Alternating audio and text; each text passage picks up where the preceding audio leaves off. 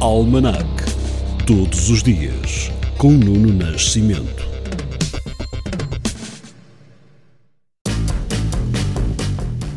Neste dia 19 de outubro, morreu em 1745 o escritor irlandês Jonathan Swift, autor de Viagens de Gulliver. No ano de 1913, nascia o poeta e compositor brasileiro Vinícius de Moraes. Em Lisboa, foi sangrenta a noite de 19 de outubro de 1921.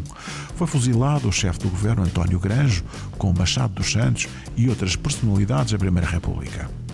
Avancemos até 1986. Neste dia, António Ramalho Yanes assume a presidência do PRD, Partido Renovador Democrático. E no ano de 2005 começa o julgamento de Saddam Hussein em Bagdá. Já em 2013, o motar português Paulo Gonçalves conquistou o título mundial de motos em todo terreno ao vencer o Rally de Marrocos, após uma renhida disputa com o espanhol Juan Barreda nas 6 etapas da prova. No dia 19 de outubro de 2020 morreu com 81 anos Spencer Davis, músico britânico fundador da banda The Spencer Davis Group, que agora lhe proponho recordar.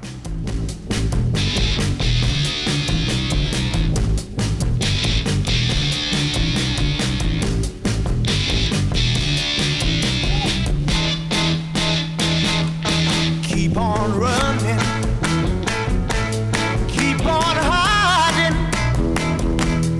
One fine day I'm gonna be the one to make you understand. Oh yeah, I'm gonna be your man. Keep on running, running from my arms.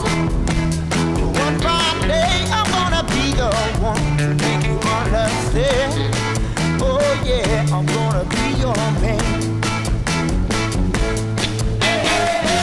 Everyone is talking about me. It makes me feel so bad.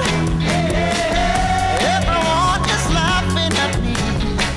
It makes me feel so sad. So keep on running. Hey, hey. All right. Yeah.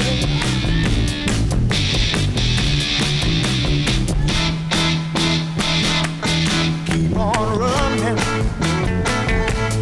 running from my arms. One fine day I'm gonna be the one to make you understand. Oh yeah, I'm gonna be your man. Everyone is talking about me. It makes me feel so sad. Everyone is laughing at me. It makes me feel so bad. Keep on running, running from my arms. One fine day I'm gonna be the one to make you understand.